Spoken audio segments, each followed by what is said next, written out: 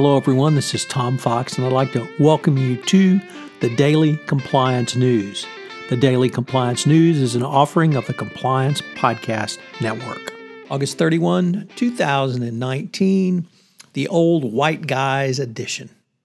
First up, from Francine McKenna over at MarketWatch, the SEC has charged a Tallahassee-based investment advisor group, Cambridge Capital Group Advisors, with defrauding 20 investors. These investors were retired NFL football players who joined in a class action against the league, claiming they suffered permanent brain injuries as a result of the concussion. The investment advisor group had been hired to invest these football players' settlement fees so that they would be able to have money for medical care and medical treatment going forward. So it's not exactly preying on the old and invalid, but it's certainly preying on the invalid. Next up, the New York Times reports that the image of an entrepreneur took a bit of a beating as it turns out that founders of most successful tech companies are mostly middle-aged white guys, and they're in their mid to late 40s. So very interesting finding. It certainly goes against the grain of the Mark Zuckerbergs, Bill Gates, Steve Jobs, et cetera of the world. So if you're just hit your 40s and you haven't hit the big one yet, don't worry. You still got time to do so. So maybe 40 is indeed the new 20. From Harry Casson over at the FCPA blog, he reports that the Securities and Exchange Commission has awarded more than $1.8 million to a whistleblower who provided critically important information and assistance in an enforcement action involving overseas misconduct.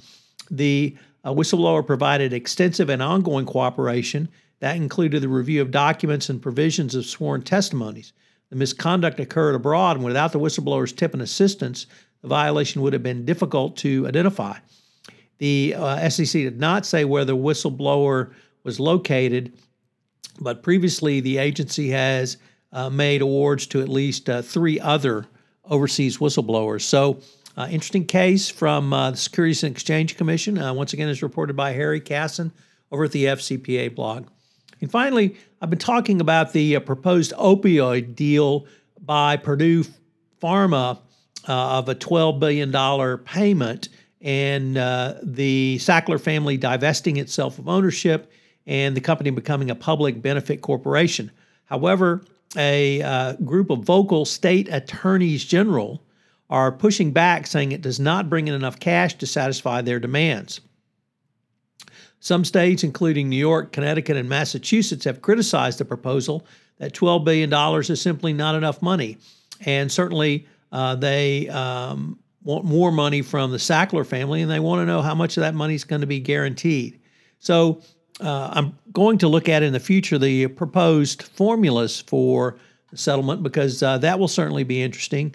But if you view the Sackler family and Purdue Pharma as an opening offer, it probably makes some sense for the AGs to push back on this.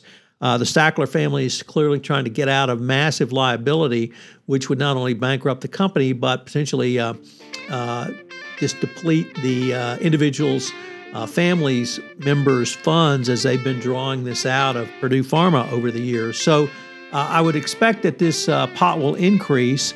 Whether or not it's going to be enough to satisfy the state AGs, obviously, is another question. But it would resolve over 2,000 individual claims of state, municipalities, and other governmental jurisdictions. So it's important enough that I think it's certainly probably going to go through at the end of the day.